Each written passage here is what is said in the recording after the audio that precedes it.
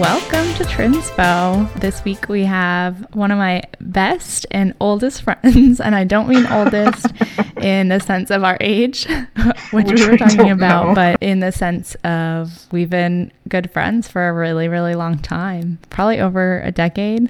Oh, yeah. Definitely over a decade. Yeah, way longer than that, actually. That makes me feel old a little bit. So we have Maria Jackson here with us today. Maria, what's your relationship with traveling? My relationship with traveling. I travel for work all the time, but I travel for one at least once a year, or at least the last 5 years I have. But before that, it was just when I could, whether it's, around town, just getting in the car and go, or a big trip every couple of years. But yeah, I travel a lot for work since I drive truck for a living. You go all over the U.S. for your job, basically. Not really with this job, with the last one I did, but they say they're 48 states plus Canada, but they're mostly Midwest, East, and South. So I do a lot of Midwest region runs, or now I'm going out to Pennsylvania right now to drop off a load, and I'll turn around and go back to Indiana, and I get pretty used to the Midwestern region here. And how do you like traveling for work?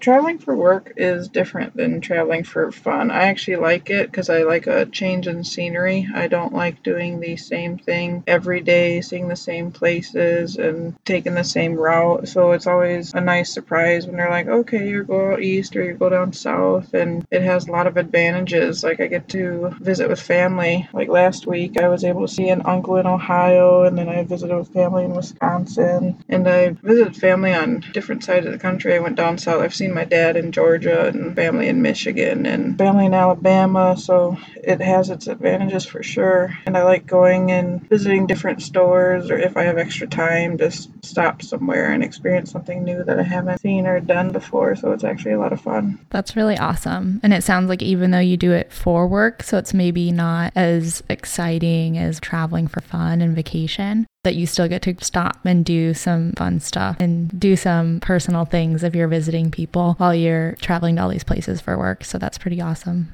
Yeah, it is. It's just not all the time that I have extra time, but I've been doing it for almost 4 years, and in that amount of time, you're sure to find some personal time to do things here or there, or I can even ask work for extra time. Like they gave me 3 days in October last year to go to a funeral down south. So they're like, we understand you need time off. We'll give you a load to get you down there. So I didn't have to worry about paying for a flight or taking my own car. So I got paid to go down there, and then they're just like, let us know when you want to get back to work. So it's pretty useful. That was really nice of them. Basically, though, for more life events, they would let you extend a trip, or if you were like, oh, I just want to spend more time in Pennsylvania, would they let you do that? Yeah, they would. You'd have to let them know ahead of time. Like I've had a friend who wanted to go to a football game, either in Minnesota or out east, and as long as she let them know ahead of time, like, hey, I bought a ticket to this game, they're like, okay, we'll get you a load over there, and you gotta tell us when you want to leave again,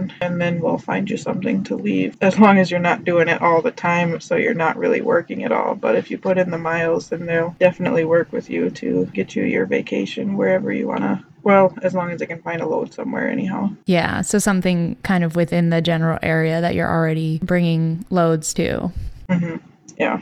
Like if you were like, oh, I want to go to California, when you don't really drive to California right now, it would probably be harder to make that happen. Yeah, definitely. They used to have loads out that way, but now it's just more expensive to have drivers go out there, and they're not willing to pay for it. But I'm sure the people who took loads out there are like, hey, we're going to take 4 or 5 days and just enjoy the sunshine out here. I'm like, okay, yeah. Let us know. Go to the beach. Yeah. That's kind of nice. That's really great that they're also flexible, that you can kind of work it with your schedule, because that's a fun way to like maybe do a little bit of both, traveling for work, but then putting some vacation days on trip too. Yeah, I love it. So traveling so much for work and for also vacation, I'm sure you've seen some crazy things. Yeah, I've seen a lot of crazy things. Crazy things I remember are always bad. That's okay. I saw a truck on fire one time in the middle of the night, and it wasn't a full tractor trailer. It was just the tractor part, the bobtail. And I came over a hill. It was like 9 o'clock at night, and it was just engulfed in flames. And I could see the driver, 50 yards away, just kind of staring at his home, his home on the road, just on fire. And I just felt so bad because it's like you have to start all over. Like, what are all the possessions that he's losing and whatnot? And so that was kind of sad. Yeah. Do you have a lot of your own possessions in the tractor trailer? I do. It's basically a studio apartment for me at my own home. I've got a bed and all my bedclothes. I have a TV and an Xbox, my computer. So lots of possessions, a microwave and a stovetop. Basically anything you need for living, I've gotten here, and I leave it in here when I go home for the weekend. So I might drive for the company, but it's essentially my truck. They don't make you take everything out, so you just get more and more and more in here, and it is your home away from home. Yeah, and that's how most truck drivers have, like that's the setup that a lot of truck drivers have in their trucks, right? Yeah, I'd say 90%. I'd say the only ones who don't have it like that are like the day cab drivers who are home every night, and they're not always in the same truck every day, but they don't even have like a sleeper berth area to put anything, so then they don't really have to worry about it. Gotcha. So is the cab furnished by the company? Do they give you some basic stuff, or do you also furnish it? Like, are most of those things your personal possession that you bought for the truck? They put the bed in it, but that's it. You've got to do all the sheets and whatnot, because otherwise it'd be kind of nasty if you got in a company truck and you don't know where any of the things came from and who used it. So that's true. Like, you don't want the sheets from the last guy or whatever, but if they had a microwave for you, I would be like, that's okay to use a microwave. I would. That someone else used. But most of the drivers take it with them to their next truck. That makes sense. You were telling the story about the truck on fire. I mean, do you have extra insurance, or does your work put extra insurance on your truck then? Because it's almost at that point like your car insurance and your home insurance rolled in one. I should really look into that in case. Cause I mean, it's more out of curiosity, right? Because it's like, let's say that something in your truck started on fire and you lost your Xbox, right? You would hope that your insurance would cover it, just the way that if your house, let's say you're renting a house and part of it starts on fire, your insurance should cover the damage to your personal property. Yeah, I should talk to somebody at work because they have insurance that the truck would be covered, but I'm not sure about all the belongings inside of it. It was probably in one of the papers I signed that don't read. Just like all of us. We've all signed our lives away so many times without knowing. Yeah, with this company, if I lost everything, they would provide for me. They wouldn't they are such a family-oriented company. They'd be like, here, we're going to help you get all your stuff back because we love you and we take care of our own. So they wouldn't let me just lose out on everything. That's awesome. That's really good that they're so caring towards their employees, because a lot of companies in the U.S., you don't necessarily see that. Mm-hmm. That's true. I could stay with them for life. I've been with them for 2 years going on 3, and that's the longest I've ever held one single job. So they've got to be good and pass my test. That's awesome. So when you saw this guy with his truck on fire, did you stop? I did not stop. I just kept on going. You were like, that's really incredibly sad, but I'm going to keep driving because I got to get somewhere. Yeah. Well, because you don't know, you assume that somebody's called the police already because this giant fire has to be notified. And it's like, are you really going to help, or are you going to hinder if there's just more trucks parked on the side of the road just to watch this bonfire of a truck? And it's like, can I help or can I not help? So, I mean, I've thought about stopping a few times, but also with a semi going at highway speed, by the time I get it pulled over and stop, I'd have to hike it like a mile back to whoever needs help. Yeah, that would be a lot harder. I saw that, and I saw a domestic abuse thing on the side of the road, which I also called the police for, which is crazy. It was in Indiana on I-65, and we were in stop traffic. I don't know why. We were creeping along, and there was this car on the side of the road, and there was a man and a woman, and they were arguing with each other. And then I just saw the guy hit the woman in the face, and I was like, oh my goodness, like punch her in the face. Whoa. And everybody's just driving by, and like I called the police, and there was a police car on the passing lane on the left lane, and of course all these trucks are in the right lane. So I'm like, you can't even see because you're going and you can't see between the space between a truck and the one behind it. So I called and I tried to say where they were and whatnot, but it's like by the time anybody gets there, they can be gone. But you could just tell on her face that she was just resigned to dealing with this, and that it wasn't a first time event, because she just was so stone faced and like trying to hold it together. And it's like, okay, well, I didn't have anything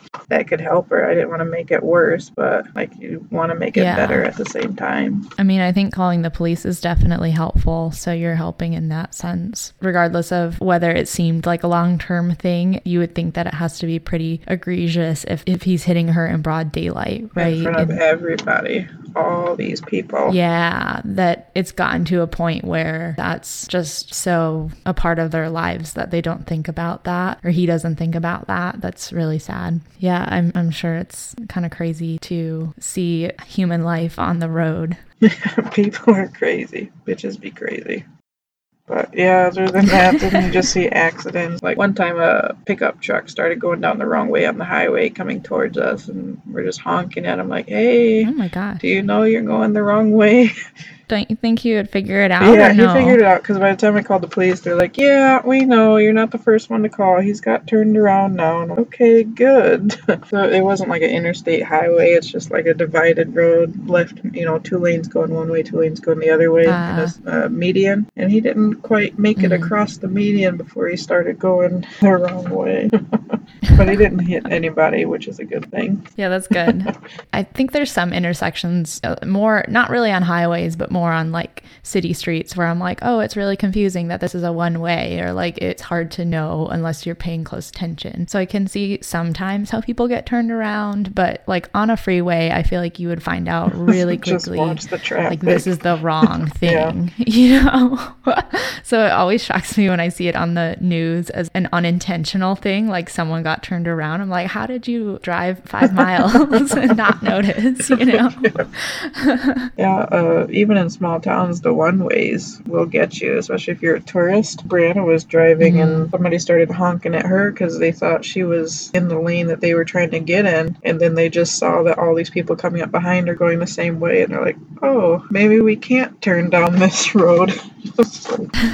I was in Mexico once and I wasn't driving the car, but I had something similar happen where there was a lot of one-ways in the town that we were in, and we got pulled over for going the wrong way on a one-way street, but there was like no signs that said it was a one-way, and then the officers were like, oh yeah, the sign was like 3 blocks back, and we had just turned onto the street, and we were like, okay, I don't know if I believe you or not, but I guess we're going the wrong way.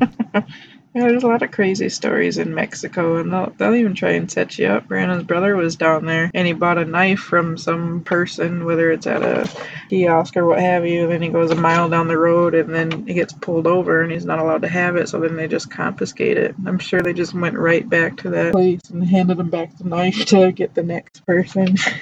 Yeah, that's actually kind of the story with this situation that I was in, is that we felt like we were probably set up because we didn't actually see any signs, and then the cops were like, oh yeah, it's back there. But then they were pretty shady cops because we were driving a car from the US, so we had heard after the fact that sometimes they target like American license plate. And the cops were like, yeah, just give us some money. Give us $50, I think is what they said. And like, then you'll be fine. Did you guys give him money? My friend who was driving, no, he was like, nah, I'm not giving you money.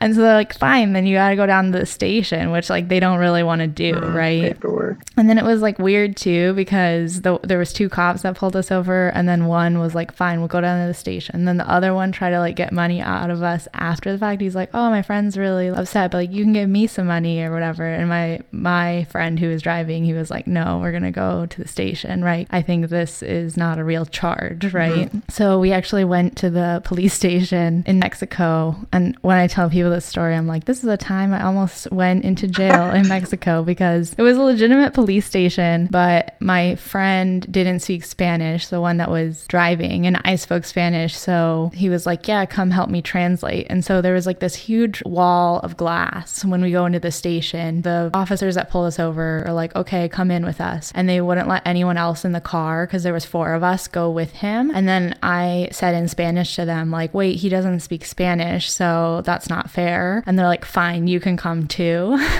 And so then the 2 other people in the car had to wait in like the waiting area. And then my friend and I go through this big sliding glass door, and we sit in this police station, and they're like, oh yeah, we're just waiting for the chief, like El Jefe, right? They kept saying that. And then they were like, you're gonna have to see El Jefe. I don't know. And my friend was like, that's fine, like I don't care. Like he just didn't want to pay the money because we were poor college kids at the time too. But he was like pretty ballsy about it, I have to say, because if it were me, I would just be like, oh, this sucks, and then I'd probably pay the money, bucks, you know. Yeah. But he was like, no, he was like, no, I'm not gonna do it. So we were like sitting forever, and then it felt like forever because we just had nothing to do, right? And there was like people walking past, and finally they were like, okay, he's ready. And then we walk into this room, they open a door, and there's like a bunch of people in this room, and then there's one guy sitting at a small desk, and this guy is literally 20 years old. I'm not even joking. He's so young, and he's El Jefe. Wow. And we were like, what? And then he's like, so you were going the wrong way on a one-way street? And then my friend's like, yes. And then the Jefe's like, okay, that's a fine. And then he points to one of the people near him. That person pulls out of the drawer in the desk a pad of paper, and it's literally just a big sticky note pad, basically. It's like not anything formal that has like any letter mark or anything on it. And then he writes $20 on the piece of paper, and he was like, your fee is $20. And my friend was like, okay, cool. So he was like, that's great, I'll pay $20. So he pays them $20, and then we leave. People say that if you mess with Mexican cops, sometimes they'll like fine you for stuff or like throw you in jail for no reason. Oh, yeah. So we were joking at one point, oh, we're going to be in a Mexican jail. In all serious, even though we were joking about it, it can be really scary. Obviously, they don't have the same system set up. So if you couldn't call your friends and family outside of Mexico, you might just sit there for a while, which would really suck. Yeah, when my aunt was actually held in the Mexican prison for a few days, she still won't talk about it. Yeah, really? It was devastating for her. What happened? Well, it was my great aunt, so my grandpa's sister, and she took a boat ride down there with one of her friends, and she had a dog. And when she pulled in onto one of the docks down there, the police came up to her and were saying that it was illegal what she was doing, and she wasn't allowed to be doing that. But they didn't want to go onto the boat. They were terrified of this little ankle biter that she had. So apparently they don't like dogs or something. But then they took her and him to jail. But of course, since they were male and female, they couldn't be in the same jail. And she was in there for like 3-4 days. Her family hadn't heard from her. She was supposed to be back. It was one of the most terrifying things that ever happened to her. I didn't even hear the story from her. My grandpa told me about it. Watch out, because even if you're not doing anything wrong, they will just chuck you in there for something and then try and do paperwork. That's scary. Yeah. But with your situation, yeah, they probably took like half an hour trying to find El Jefe off the street for you. They didn't have anybody like, quick, somebody get to the conference room. We need an El Jefe. We gotta get some money out of these Americans. That's what it felt like. And like my friend was totally fine paying $20. And the station seemed like it was marked a police station. So it seemed real, but it was just everything else about it felt so fake, like we were in a play almost. The cops didn't seem very serious, and the Jefe seemed like he was an intern or whatever, right? And so I was just like, is any of this real life? But I guess it kind of was. Is this real life? At least they didn't have a play jail. Yeah. What a story, though. I've never gotten in trouble with the law while traveling. Yeah, I think that's probably one of my only times. But it's a pretty cool time, though. I mean, yeah, survived especially now. Maybe not then, but now it sounds pretty cool. Yeah, I think I was a little bit more nervous than my friend, even though I wasn't the one on the line as much as him. But I was like, oh, he's really chill about this. And I don't know, these guys seemed really schemy. So I didn't trust whatever was happening. But I was like, okay, if my friend's chill about it, he's the one paying the money. So, or potentially going to jail, who knows? Well, $20 is better than 50. But yeah, it's easy to get swindled though. Like, I'm just too believing of people that if they tell me something, I'm like, yeah, okay, sure. Like, won't even second guess it. I'm like, okay, here's $50. If you need it, you need it. I'm driving away. Have you ever been swindled? Oh yeah, all the time. In Mexico even. It was Cozumel, and I was on a cruise, and we were at a port. So like all these tourists are going around in all these shops, and people are calling out to you because they want you to spend money. There was one place sold jewelry, and we go in, and they're like, "Hey," That sold jewelry? and they're like, "Do you want a shot? You want a shot? You want tequila?" And we're like, "Sure, we'll take a shot of tequila." So they give us this half a shot each of cheap ass bottom shelf tequila. And then they're like, "Oh, this next would be Water. yeah, probably Mexican water." That's where the swindle began. Yeah, they bring you in with tequila and then they get your money afterwards. I ended up buying this like necklace for like $50 that probably came out of a quarter machine or something. It was probably the cheapest, crappiest That's so funny. necklace ever, but I'm like, oh, I gotta buy something. They gave me alcohol. Oh, because you just felt bad, or did they really push it on you? Oh, they really put it's hard for me to say no. Like I can't just like turn around and walk away. I'm practicing because people just tell me all the time. I can't haggle. Anytime they tell me the price, I'm just like, okay, that's fine. Like not even trying to save $10 or anything. It's like this is obviously worth $3, but I'll pay $30 because you told me. Yeah, I'm terrible. You should just definitely not travel to touristy areas, because I think like haggling is part of any super touristy And then area. I tried, and then I got shut down. I was like, okay. At this jewelry shop? No, the next time I tried to haggle, I bought something for $30, and I thought it was the coolest thing. It was a puzzle box that you had to figure out how to open. And then we went to a different area. That's cool. Yeah, it was so cool. It was in Belize. And then we go to a different area, and then you see them at all these stalls that people are selling. And it was like $15 cheaper. I'm like, you've got to be kidding me. That's why you don't buy things at the first place you see them. So I'm like, oh, okay, I really like this trinket over here. How much is this? Oh, $10. What if I gave you $5? No, that's not enough. It's $10. I'm like, well, how about $8? Nope, still $10. And I'm like, okay, bye. I just walked away. And I came back later. Oh, how about $10? I'm like, okay, fine, bye. I'm not buying this thing. I fail. At least you tried, though. It's hard to haggle, but I think that if you try and then you don't succeed, that's fine too, because you can always walk away. Or if it's something you really want and you're like, fine, I legitimately am fine paying $10 for that, then that's fine too. But you got to just practice. Yeah. So maybe I think the next time you try, you'll be successful. I hope so. People are scary when they tell you no, but I want it. I told you, like, if you say that's too much and you walk away, they'll try and offer it to you for less. I think I saved $1 one time at one of the stalls. I count that as a victory. Oh, see, that's good. Yeah, it sounds like you're already winning. Maybe that's it though, is you have to act like you don't want it. I'm not good at hiding my emotions either, but like look like you're just like, maybe, but I'm really not sure. I don't need this. I can walk maybe that's away. the key. And then you just slowly turn. Call me back, please. Call me back. I actually want it. Yeah. You're like walking out of the store so slowly, and they're like, what is wrong with this person?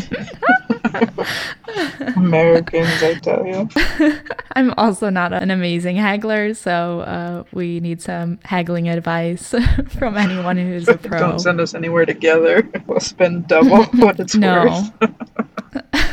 That's not how you do it. Well, because I'm not used to being rude to people, and I feel like if you don't even acknowledge them when they're talking to you, it's just like the rudest thing you could do. But like sometimes that's the only way to handle them, because once you make eye contact, then you're lost.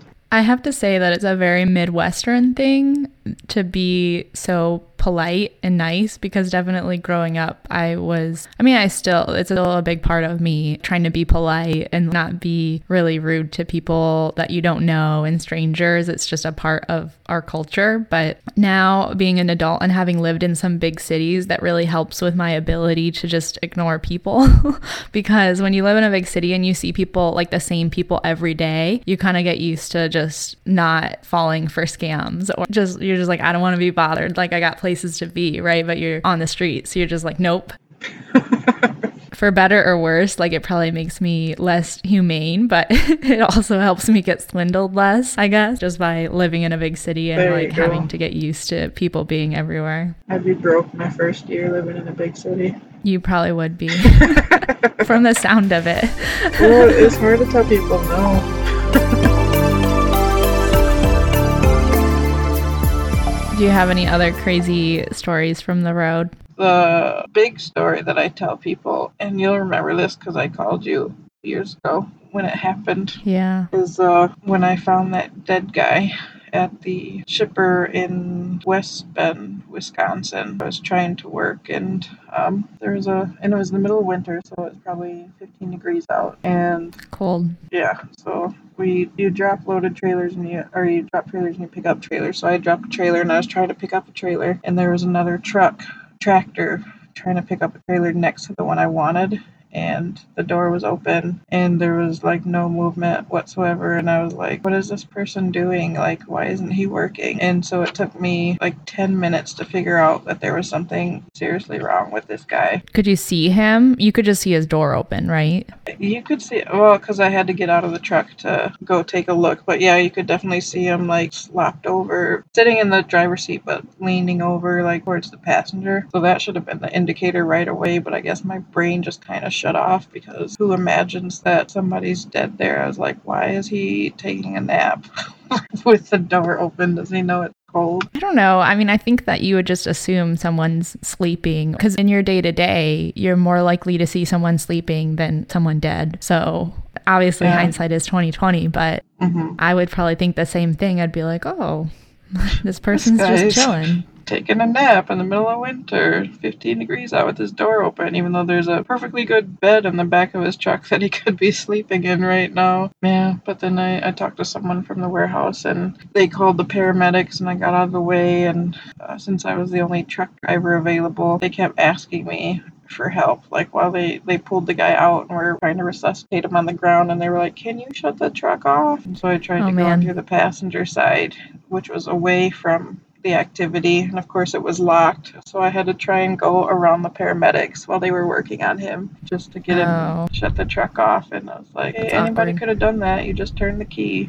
Yeah, it's just like any other vehicle, right? Yeah, and then when they took him away too, the police asked me to write up my statement, and I tried to be as thorough as possible. So it was like writing a paper, because I didn't want to leave anything out, because I thought I'd get in trouble or something. And then the people from the warehouse came out and they're like, can you move his truck? And I was like fresh out of trucking school. I'd only been on the road for like 6 months or less. And they're all trucks are different. Like cars have manual and automatic. Trucks have manual, automatic, but then the manuals can be 8, 10, or 13 speed, so they're not all the same. And so I'm like, okay, I'll try. So I just got in this dead guy's truck, and it was just kind of surreal to see what his life was like on the road. And he was neat, and it's like, oh, he had a family, here's a picture. And it was just kind of weird to get in and move it, and then they come back out 20 minutes later and they're like, oh, sorry, can you move it one more time for us? And I'm like, sure. Are you serious? At this point. They had me move it outside first, but since it was winter and they didn't know when somebody could come pick it up, they wanted me to move it inside so that it was more likely to start again after being off for so long. Yeah, I think that is crazy surreal to not only experience that, but then to have to get in this stranger's truck that you've just seen this almost personal thing, right? Like, I wouldn't know if you saw me dead, right? But it's just like a personal, it feels really intimate to like find someone in that state, and then to not only have that experience, but then have to get in their truck, which is really intimate because, as you expressed earlier, it's like their second home, right? And then to have to move it when you're like, oh, I'm doing this really personal thing for this person that is a total stranger. Who's not even here anymore. That's wild. Yeah, it was very personal, like you said. Yeah. But that was the biggest thing, so that's always kind of the last story you want to tell. Some of your stories, you wouldn't see that if you didn't have a career in trucking. I'm not going to be on the road as much, so I might not see as many people doing crazy things while driving or on the side of the road as you do, but finding someone in that state that has actually really nothing to do with your job. Like, you just happen to be in this place and time. So that's pretty wild. Yeah, and seeing as much as you do, you kind of get desensitized to things. Say a car accident, like depending on how bad it is, it's the worst thing somebody can possibly imagine. Like, oh, I was in a car accident, my car is totaled, and I don't know, say they broke their arm. It's a really bad thing to happen. Yeah, scary. When you see so many accidents all over the place, all these different states all the time, it's like, oh, there's another car accident, and you drive by and you look, and it's like, oh, that one looked pretty bad. But then you just kind of pass by and keep on with your day. And, people, like, it changes their whole life. It's like, okay, that person's life-changing event was just 20 minutes of my day, and then you keep on and then you forget about it. So it's kind of strange to think about that, because it only affects the driver in like traffic. Like, okay, well, you just backed me up for an hour, and it's like, hello, little sympathy. That person is either in the hospital or they died, or people just don't seem to care about other people on a personal level. It is crazy because those people are strangers to you, right? But something about also like being in our metal boxes, like when you're in a car, you feel so removed from people in another metal box, even though they're just people. And if you're all in a big room together, you would be like, oh, I should be nice to that person, right? But something about being on the road, I think, makes people less sensitive to each other, or not really see people as human behind a car, even though we all know that we are. It's definitely weird to think of people's lives changing. I remember when I was younger but old enough to drive, I would sometimes like stop at a stoplight and like look over at the person next to me and think in more of like positive way, like, I wonder where that person's going, and I wonder what they're doing today and what their lives are like and what their hopes are and stuff like that. And I guess that's a little bit more whimsical, but I think that's what I like about airports too. I've always felt that kind of thirst for, oh, what could be, of when I'm in an airport, especially a bigger one that's international flights, and you see people from all over the world. You're kind of like, these people are going to some crazy different country and they're about to go on some crazy adventure, and I think that's really wild to just be like all these people who are intersecting in this one place, and we're all strangers, but we're in this building together or like on this road together. I think about that once in a while. No, it is cool to think about. I think it makes people a little less self-centered, because when you're traveling, like, most people think about their lives. So it's kind of interesting to wonder about other people's lives. You have so much going on in your life, and so does that person in the next car over. Like, they've got a lot going on too, and are they happy? Are they sad? Are they, adventurous? Or are they hermits? Like, you don't know, and you most likely won't ever ask them and see what's going on. So it's kind of fun to let the imagination go. And that's good to know that there's other drivers out there looking across at the intersection wondering, who am I? Get 'em. You could make a documentary of your escapades on the road. I've thought about it. I don't think I'll ever have the drive to, or ambition or whatnot, but I'm like, I could, because just everyone is doing something ridiculous. I've seen people watching movies on their phone in the middle of rush hour traffic in Chicago. It's like, you wonder why there are so many accidents. It's like, can't you wait until later? Like, why are you doing this right now? So it's just so frustrating to see all these people doing stupid things. I swear I saw some lady doing her taxes. I don't know. It probably wasn't taxes, but she was really focused on her paperwork going down the freeway. Damn. I wish I could do my taxes while driving. I think that would make my life a lot easier, but I can barely focus on my taxes at home, much less in my car. Oh, yeah. I've seen a lot of bad things. Not bad things. I've seen a lot of crazy things. The one I was thinking of was really bad and not safe for work. But you see a little bit of everything on the road. And I was in Ohio, and there was a guy in a pickup truck, and he was jacking off while I was driving down the road. And he made eye contact. And he was not shy. And I was like, okay. You made eye contact with him? Yeah. Because you were like, stop that. I don't know, because when he first passed by, I'm like, that's a weird water bottle that he has in his left ear. Flesh-colored water bottle, cool. And then he passed by again, and I'm like, oh, that is definitely not a water bottle. So you were like driving alongside him for 20 minutes. Yeah, well, he wasn't going that fast. Like, if I could have gone faster, I would have. But I didn't really want to go slower, because I was governed at 66 miles per hour. I couldn't go any faster. And we came up on traffic or something. So he passed me, and then his lane slowed down. So then I passed him, and I was like, oh, I see what he's doing. And then when traffic cleared up, he was doing like 66 and a half. So it took him a long time to pass me. Just focus on other things, I guess, like, what about driving gets you turned on? I guess, is it like the bumps in the road? Like, what is his motivation? Oh, why not do that? And I've talked to a couple other friends, and I'm like, yeah, I've done it too. And I'm like, really? They said they've done it? Yeah, they've masturbated while driving. Just to pass the time. And That's interesting. Like, okay. It's an interesting hobby. Your poor car. So I always ask my guests, what is your favorite thing about traveling? My favorite thing about traveling is, I guess I'll go with shopping, because I always like to try and get a souvenir from wherever it is that I go, state or country or wherever. But I just kind of like to look and see what different locations have to offer. Yeah. I really like the relaxing aspect of travel. Like, I don't travel for adventure or anything. Like, when I travel, I think of like vacation, and vacation for me is relaxing. So it's not the going all the time, but like either staying at the hotel or a beach or wherever, and you're just bumming around is the best part of traveling, because then you really kind of get the reset. And I'm going to do it right now that I'm just thinking about it. That sounds lovely. Let's go take a vacation right now. Yep, I'm with you. Where are we going? Not Mexico, because we know you can't haggle. And neither can I, so.